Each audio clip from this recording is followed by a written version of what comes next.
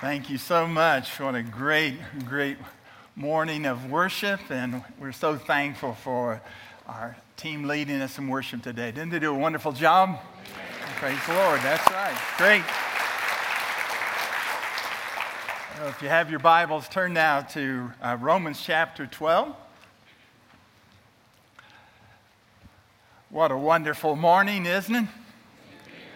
We celebrate with Lucas and his baptism, celebrate our seniors and their graduation. Right after their graduation, they were raptured out. You can see over here.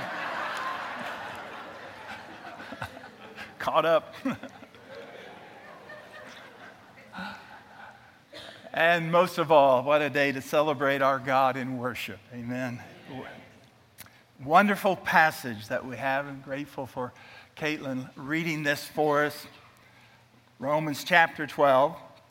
But as you turn there, and many of you have this passage that was read marked in your Bibles, and rightly so. But also think that when we have such a wonderful morning of worship as we have thus far, we read a passage of Scripture like this that is so dear to many of us, that we also have to be very careful that our worship isn't wonder-filled. We can say it's wonderful, but we never want to lose the wonder of it all. It needs to be wonder-filled. When our worship loses its wonder, that can be very dangerous. It can be very dangerous. And sometimes it's most dangerous when we come to a passage that some of us have heard before we can even remember almost anything else. We've heard it in church. And I was thinking about that this week, about our time of worship here, and the danger that can happen.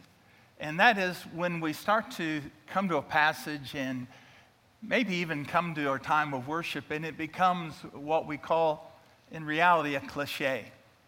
Cliche. What's a cliche? Well, I'll give you a couple definitions. Oxford Dictionary says this: a cliche is a phrase or opinion that is overused and betrays a lack of original thought. But then there's another one I think maybe even more powerful for us today. It's Webster's definition. A cliche is something that has become overly familiar or commonplace. Cliche, something when it's become overly familiar to us or just in our valuing commonplace. And so you can see when our worship loses its wonder, our worship can become dangerous. And when your worship becomes dangerous, that's a bad spot.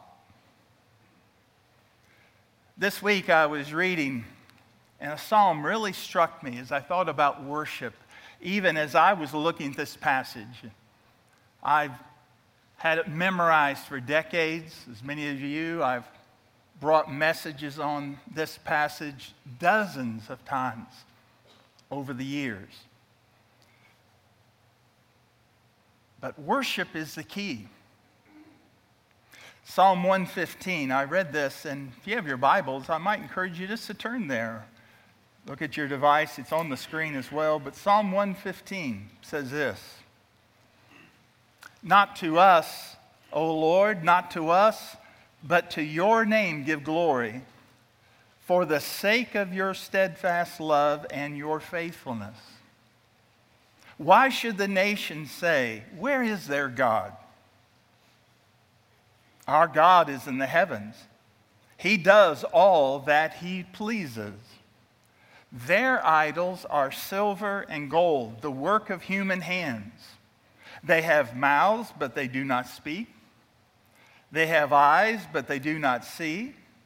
They have ears, but they do not hear. Noses, but do not smell. They have hands, but do not feel, feet, but they do not walk, and they do not make a sound in their throat. Now notice verse 8. Those who make them become like them.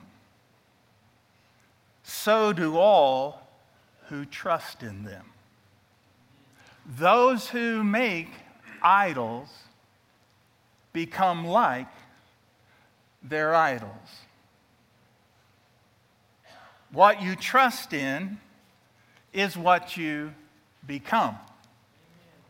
And so in reality, we can say this: we become like what we worship or whom we worship. That is an axiom. That's an absolute truth. We become like what we worship or whom we worship. Now, that word worship is a very interesting word. You know what the word in the New Testament most generally used for worship means? It means literally to kiss toward. To kiss toward. Now, what's that have to do with worship? To kiss toward. Well, it goes back to ancient times in the Middle East, where if a king was approaching, or a queen, or someone with great authority, the people would kneel toward them or bend toward them and then take the ring of authority and kiss it. So it was to bend toward and kiss the ring was the original idea. So the word worship has in it this. It has the idea of adoration with allegiance. Adoration with allegiance. That's what worship means. And so you can understand now, as we go back to Romans chapter 12, why Romans chapter 12 verses 1 and 2 stands right here in Paul's writing of this great letter. He's, of course, put it here intentionally. It's placed here by the Holy Spirit because it is about our worship, our adoration, and our allegiance to God. And it stands here at the intersection of adoration and allegiance. These two verses, you see the word therefore. I am appealing to you, therefore. Of course, as you've heard, the old cliche. What's the old cliche? If you see therefore in the Bible, remember what? What's it there for? Well, it's here because of everything that goes before. He's connecting adoration, the mercies of God. How did he end chapter 11? He ended chapter 11 in worship. Who has known the mind of the Lord? Who has been his counselor? Who has given a gift to him that he might be repaid? For from him and through him and to him are all things. To him be glory forever and ever. Amen. I appeal to you, therefore, on the basis of everything I've just shared with you. And he's talking about in our Bibles, chapters 1 through 11. On the basis of that, I want you to live lives of allegiance. In worshipful allegiance. And that's what chapters 12 to 16 is.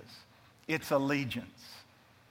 Chapters 1 to 11, adoration for this God of the gospel, the saving grace of God in Christ for lost sinners like you and me. And gripped by that, we worship God the Father, God the Son, God the Holy Spirit, who has saved us and brought us into his forever family. And overwhelmed by that truth in worship, we pledge our allegiance to the Lamb of God. We pledge our allegiance in our lives. And we're told in chapters 12 to 16 what that looks like. And so For the next several weeks, beginning this morning and until the last Sunday in July, we're going to be covering Romans chapter 12 through 16.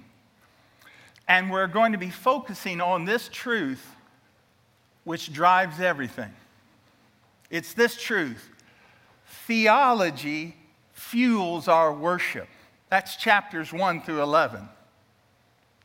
The knowledge of God fuels our worship, and worship fuels our living. Theology fuels our worship. Your theology should lead you to doxology, or you really don't have good theology. Because theology should never give you a big head. It should give you a bursting heart over a big God. So that's what we're going to be looking at. How theology fuels our worship, and our worship fuels our living. So today, we're going to begin this section in chapters 12 through 16. And today, I want to speak to you about this topic, worship as life. Worship as life. Worship fueled living. That's what Paul is talking about in verses 1 and 2. Worship fueled living. And just in case you doze off, I'll give you my 3 points, all right? Number 1, we're going to look at worship, a worship-fueled presentation. And then we're going to consider a worship-fueled transformation. And finally, a worship-fueled revelation, right? So let's begin. Paul gives us a challenge about a worship-fueled. It's fueled by worship, what he's just said. There should be a worship-fueled presentation of our lives. Verse 1, I appeal to you, therefore, brothers, by the mercies of God, to present your bodies as living sacrifice, holy, acceptable to God, which is your spiritual worship. Now, we could summarize everything Paul says here with this plea. Give yourselves to God. Give yourselves to God. And he tells us how we should give ourselves to God on the basis of these mercies of God to us. How should we give ourselves to God? We should give ourselves to God devotedly. Why do we give ourselves to God? Because of his mercies. Because of what he's done for us. Not because we have to give ourselves to God or we're expected to give ourselves to God, but we can give ourselves to God who gave himself for us. I love the quote from the greatest athlete in all the Western world in the last part of the 19th century. His name was C.T. Studd, incredible athlete from England. He came to know the Lord and surrendered his life to serve on mission. He was one of the richest young men in Great Britain, and he gave away all of his inheritance for the cause of Christ. And people said, what a sacrifice this young man is making. And here's what C.T. Studd said.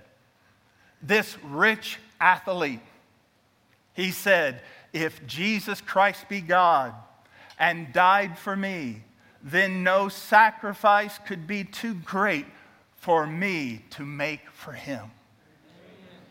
If Jesus Christ be God and gave himself for me, died for me, no sacrifice could be too great for me to make for him.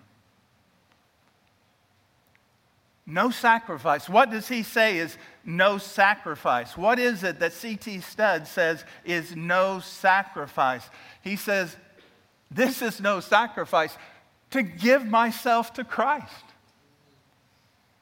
He heard Paul's admonition, give yourself to Christ. Give yourself to God devotedly because of what he's done for you. give yourselves to God dedicatedly, with dedication. Look at verse 1. I appeal to you, brothers, by the mercies of God, present your bodies as a living sacrifice, holy and acceptable to God. This is your reasonable service.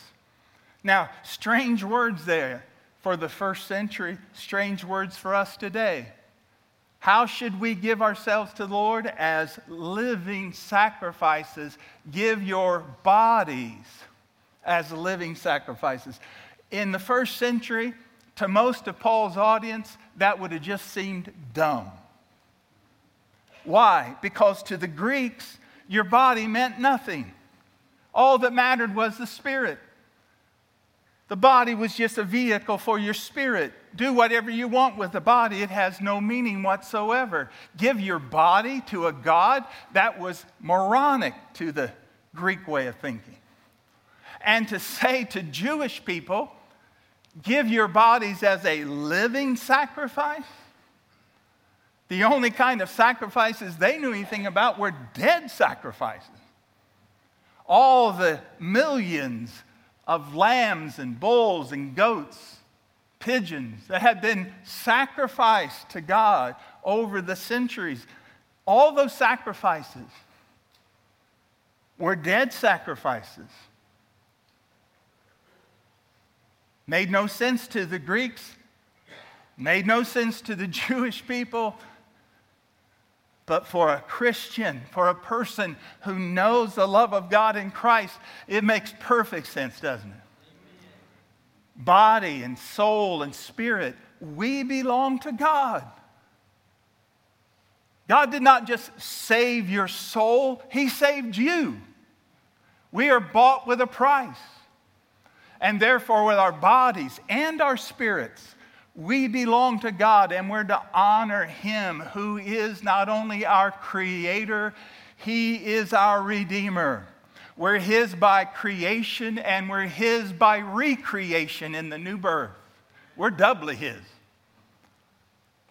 How can we say, my life? I do what I want with my life. Can we think about the mercy of Christ? Can we think about Christ on the cross and talk about our life to do what we want? Listen, God wholly deserves our lives, and God deserves our lives to be holy. God wholly deserves our lives because He paid for us with the blood of His own Son, and He deserves our lives to be holy. What is holy? To be set apart, to be His, to belong to Him. Why? Because of the mercies of God. Because of the mercies of God, this is the righteous thing to do. Present your body as a living sacrifice to God. It's the righteous thing to do. It's the right thing to do. Guess what? It's the only rational thing to do. This is your, what does he say? Your spiritual worship, as the English Standard translates it. Other translations as well, King James and others translate it, which is your reasonable service. How do we get those two translations? Well, the word here for spiritual, as it's translated, or reasonable, is the Greek word logikein. Logikein. We get our word logical from that, and that's what it means. Logical, logikein. But the word, notice in your Bible, for worship or service is the word latreion. Latreion. And it always means a specific kind of service. It means the kind of service that a priest does for his God or her God. It's spiritual service. It's service to the Lord. So what is Paul saying? He's saying present your bodies as living sacrifices. This is your logikein latreion. It is your reasonable act of worship service to the Lord. Amen. My friends, listen. When we get our minds right, we don't come to a worship service. We are a worship service. Man, that'll rock things, won't it? That'll turn things upside down in your life. No, really, it'll turn your life right side up. When you recognize you don't go to worship, you are a worshiper. You don't go to service, a worship service. You are a worshiper who is serving wherever you are. Whether you're in a building with other believers or whether you're on the job or you're on the playing field or in your classroom, you are serving God. Amen. Wow. So we need to give ourselves to God. That's what Paul says. Do this devotedly. Do it determinedly. And he says you've got to do this decisively. You've got to do it decisively. See that word present? He says, I appeal to you, therefore, brothers, by these mercies of God, to present your bodies as a living sacrifice. That word present there is aorist tense, which it means a definite decision and an action. A decision that produces a definite action. So what is Paul saying here? He's saying, brothers and sisters, make this worship-fueled decision and act on it. Present yourselves to God as a living sacrifice, holy and acceptable to Him. Think about what he's saying. As a Christian, you are the priest. You're presenting. As a Christian, you are the sacrifice. As a Christian, you are the worship service. It's all in your life. Everything is holy.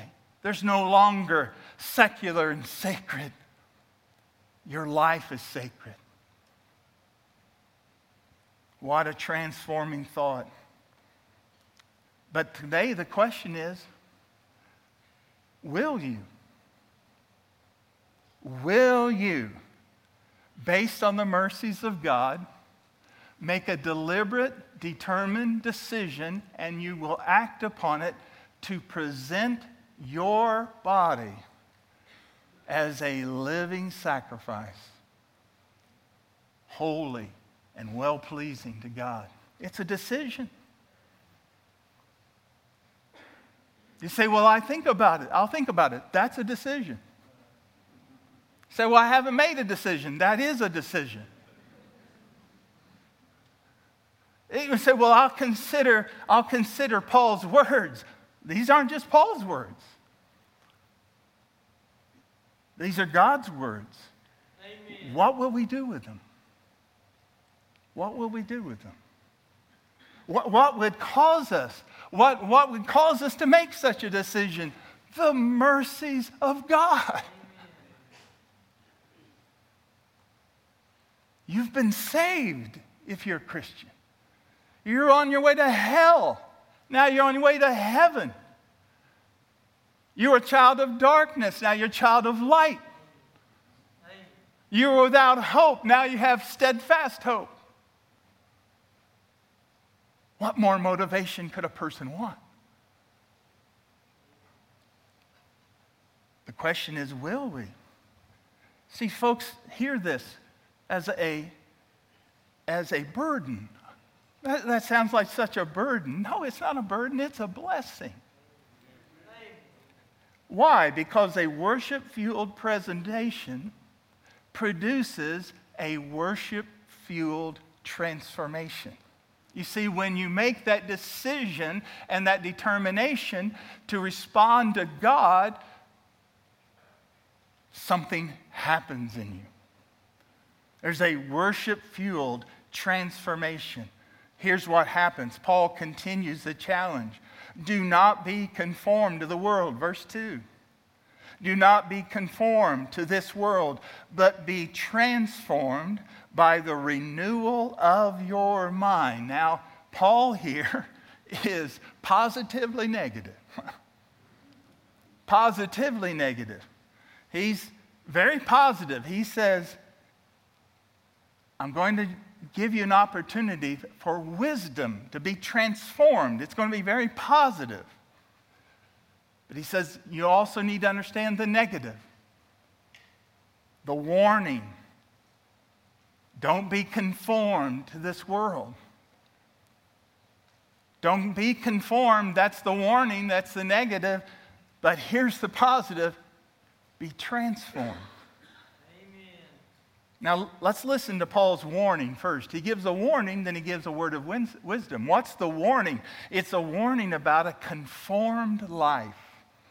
A warning about a conformed life. Literally, it says this, verse 2, stop being conformed to this world. That's literal. Stop being conformed to this world. Stop letting the world press you into its mold. The word conformed here comes from the word schema. We get our word schematic from it. That schema means the outward form, or like a mold.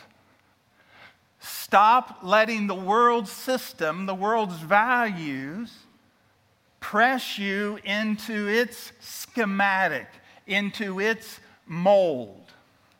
Now, what does this require? If you're going to stop something, it requires active resistance, right? Active resistance, not neutrality. Neutrality is the dangerous thing, especially in the kind of contest we're in. I found out years ago in high school, dangerous thing to stand around on a football field. As we'd say, you get your clock cleaned, okay? Your bell rung. By being neutral. You have to actively resist. I remember years ago when I was in seminary, one of the first jobs I had was working in the shoe department at a large store in the mall. And so I was selling shoes, and the manager of the department, his name was, I remember, was Joe Guzik, and he was from Brooklyn. And no matter who walked into our department, here's what Joe Guzik would say. Something in a casual you were looking for. Something in a casual you were looking for.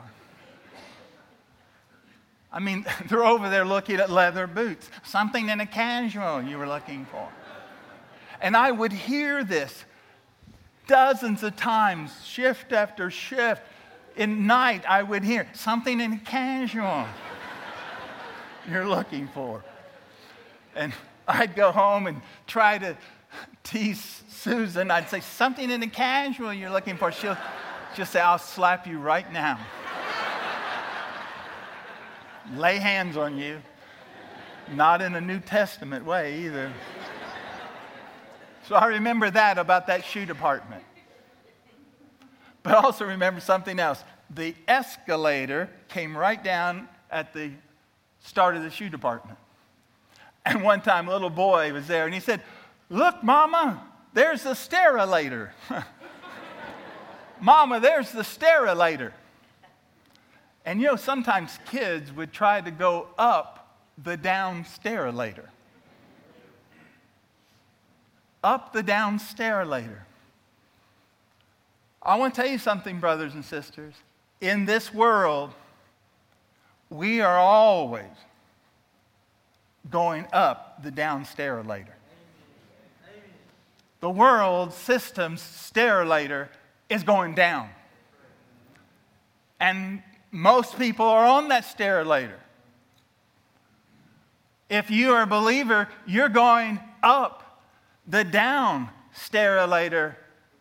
And that requires active resistance to go against the grain, to be willing to work against that natural pull. Now, it's not natural. What's the most natural thing in the world? Stand there on the stair later. Take it easy. Let's don't get fanatical about this. Down the stair later we go. It's not natural, so how do we do it? We do it by the supernatural. You say, well, Sam, you mean by supernatural new strength? No, really, supernatural renewed thinking. You have to understand which direction the stairlater's going. And you have to understand which direction you're called to go. And which direction is the right direction. Renewed thinking. We get wisdom about a transformed life. He warns, don't be conformed. Don't be pressed into the world's mode. Don't go along. Just go along. That's going down the stairlater. But be renewed in your mind. Have a new wisdom about what it means to be transformed. Not conformed, but transformed. Look at verse 2. Do not be conformed to this world, but be transformed. He uses a play on words. Be transformed. How are we transformed? By the renewal of your mind. Mind renewal. Literally, he says this.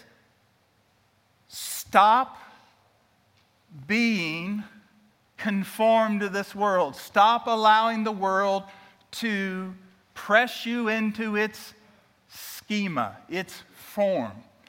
But be being transformed by the renewing of your mind. Now, the word transformed here is the word metamorphosis. Metamorphosis. You see, the word schema means outward form. Morphe means your inward form. Metamorphosis means your inward nature becomes dominant. Your inward nature, the real you, is what is on display. This is the same word that was used for Jesus. You remember, he went up to the top of the high mountain with Peter, James, and John, and there he was transfigured before them. The word transfigured is the same word here, metamorphosis. The inward nature of Jesus as the divine Son of God, his true nature, shined through his schema, his bodily form. And they saw the glory of who he really was shining through his human body. Same word here. That by God's renewing of our mind is so renewed that our new person, who we really are in Christ, is becoming dominant and shining forth in our lives. And we're not being conformed to the world. We're being transformed. Amen. That's what the Lord is promising here. So the question is, well, how does that happen? How does that happen? By the renewing of your mind. You see, everything about life is in how you think. It's in your mind. You may not be what you think you are, but what you think you are. As a man thinks in his heart, what? So is he. That's what he is. Our actions follow our thoughts, our values, our decisions. Mind renewal is how we are changed, transformed. This renewing of our mind. Well, how do I renew my mind? What do I need to learn? This is what we, as Christians, here's where so many Christians go off. and miss it. So if you've been drifting, thinking about the steakhouse, don't worry. Methodists will leave you something, okay? Wherever you're going. Don't miss this, because here's what some people, Christians, think. That's right. I've got to have a renewed mind, so I need information. I need information. And if I just get information, that'll do it. Mind renewal is not just about information. It includes information. But mind renewal is not just about information. It's about, listen, transformation. Transformation. Not just knowledge, but transforming your life. This is the kind of mind renewal that doesn't just come from the words of God's truth. Listen carefully what I'm about to say. Don't misunderstand me. Some people think, I've got to change my mind. I've got to do better. I've got to start reading this Bible. And if I start reading this Bible, I'm going to be a better person. And I can get over some of this if I just read this Bible, because the Bible is true. It's truth. And that is correct to a point. But here's where people miss it. Listen to me. I'm begging you. Do not fall prey to the idea if you just get enough Christian information in your head, it will change the way you live. It's not information. It's not just the words of God's truth. Listen carefully. It's from the worship of the God of truth. It's not just knowing the Word of God, it's knowing the God of the Word. It's not just knowing His book. We don't worship the Bible. The Bible is true, inspired, infallible, but we do not worship the Bible, we worship the God of the Bible. Amen. And this book was written so you could know the author. Amen. What good does it do you to know what the Bible says, but you don't know the God of the Bible? That's where transformation happens. It doesn't happen in black ink on a white page. And it doesn't even happen when it's red ink on a white page. It happens when your spirit responds to the Spirit of God who gave this truth, and you are worshiping God. Worshiping the God of truth. His truth begins to change your mind. It happens through worship. This is how we are changed. It's not, did you read your Bible today? Did you worship God today? It's not, did you pray today? Did you worship God in prayer? It's not, did you go to church? Did you worship God when you were in church? You see the difference? If we're not careful, we check off these holy lists. God, prayer, worship, and it becomes for us what we think is going to be an abracadabra. And when it doesn't work, we say the whole thing is phony. It's not. The problem is you're calling it an it. And worship is not about an it. It's about Him. Amen. A living God. This is what Paul said to the Corinthians in 2 Corinthians 3, verses 17 and 18. Now, the Lord is the Spirit, and where the Spirit of the Lord is, there's freedom. And he says, we all, with unveiled face, are beholding the glory of the Lord. We're not like Moses, who saw God's glory, and we had to wear a veil for a while because the glory faded, until it faded. No. He says, we're people of the new covenant. We, with an unveiled face, we are beholding the glory of the Lord. That's worship. And as we are beholding the glory of the Lord, we are being transformed. Guess what that word is? Metamorphosis. Same word. While you are beholding the Lord, you are going through a metamorphosis. What is it? You are being changed more into the image of Jesus Christ. That's what he's talking about here. You are being changed into the image of Christ as you are worshiping. Friend, listen to me. You can read the Bible. You can read a chapter of the Bible and not be changed. You can say a prayer and not be changed. You can go to church and not be changed. You cannot worship and not be changed.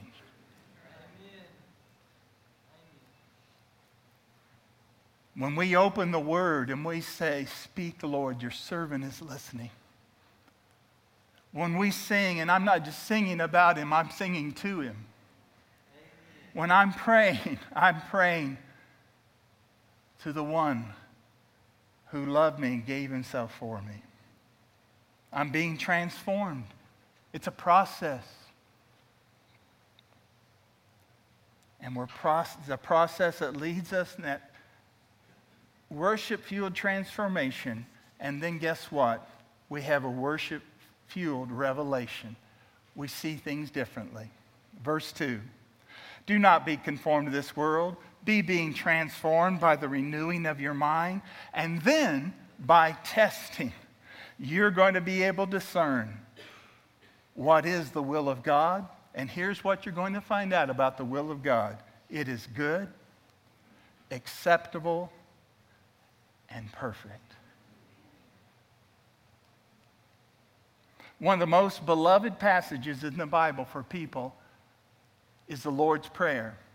But I want to tell you, there's a phrase in it that terrifies people. Say, what's the verse in the Lord's, what's in the Lord's Prayer that terrifies people? Our Father, who art in heaven, hallowed be thy name. Thy kingdom come, thy will be done. On earth. Earth includes me. Earth includes you. Do we really mean it? Thy will be done. How can we say that? How can that stop terrifying us? How can it stop terrifying us to say, not my will, but thy will be done? You know how that can stop terrifying you? When you get a hold of the first two words Jesus used, our Father. And the word Father there is Abba, our Daddy in heaven. The one you're talking to is Abba. How could you doubt Abba's love? Who is this God who is our Father? Paul says, 2 Corinthians 1, blessed be the God and even the Father of our Lord Jesus Christ, the Father of all mercies. What did Paul say? I beg you by the what? Mercies of God. He's the Father of all mercies. And with a Father who is all merciful, how can we doubt his provision? He who spared not his own Son, but delivered him up for us all, how shall he not also with him freely give us what? All things. If God was going to hold back anything from you, he would have held back Jesus. And if he didn't hold back Jesus, he's not holding back anything that's for your good. How can we doubt his purpose? He foreknew us. He predestined us. For what end? To be conformed to the image of his Son. He didn't save us to make us miserable. He saved us and he makes us moldable to make us image bearers of his Son Jesus. Amen. Can we doubt his plans? No. We discover that we worship a God, and we worship him with our words and in our walk. And as we worship God in our words and we worship him in our walk of life, we find out that his will is what? good. That's quality. Acceptable, that means in experience, well-pleasing and perfect. It's complete. God's will is best. Acceptable, well-pleasing. Did you notice that? Paul uses it 2 times, verse 1 and verse 2. A life devoted to God, listen carefully, a life devoted to God will be well-pleasing to God, and it will be well-pleasing to you. His will is well-pleasing, acceptable. Amen. When you devote your life to Christ, that'll be well-pleasing to God, and you know what you'll find God gives you? A life that is well-pleasing to you. When life is worship, let me tell you something, friends. Life is good. When life is worship, then you can, in good faith, wear that t-shirt and your sandals. Life is good. Put on your New Testament footwear. Walk for Jesus. And you'll find out life is good because God is good. Lord, I pray now as we come to these closing moments and we sing to you, I'm praying right now, Lord, for a moment of presentation. And I'm praying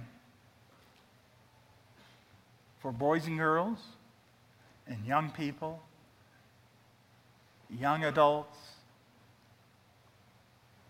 adults who've lived decades, that will recognize the good life is God's life. And may we present ourselves to you. Lord, I pray for people who need to present themselves to you, and faith they come to you. Lord, draw them to find in Jesus their life. I pray for people who need to make the decision to present themselves, identify with you like Lucas did in baptism this morning. May they say, yes, I will take that step. I pray for people who need to stop being alone and individualized and need to connect with this body of believers or another body of believers and be in community. Lord, may that happen. And Lord, I pray your will be done. It is good. It is acceptable. It is perfect. We believe this, and all who believe it in Jesus' name said, amen. Amen.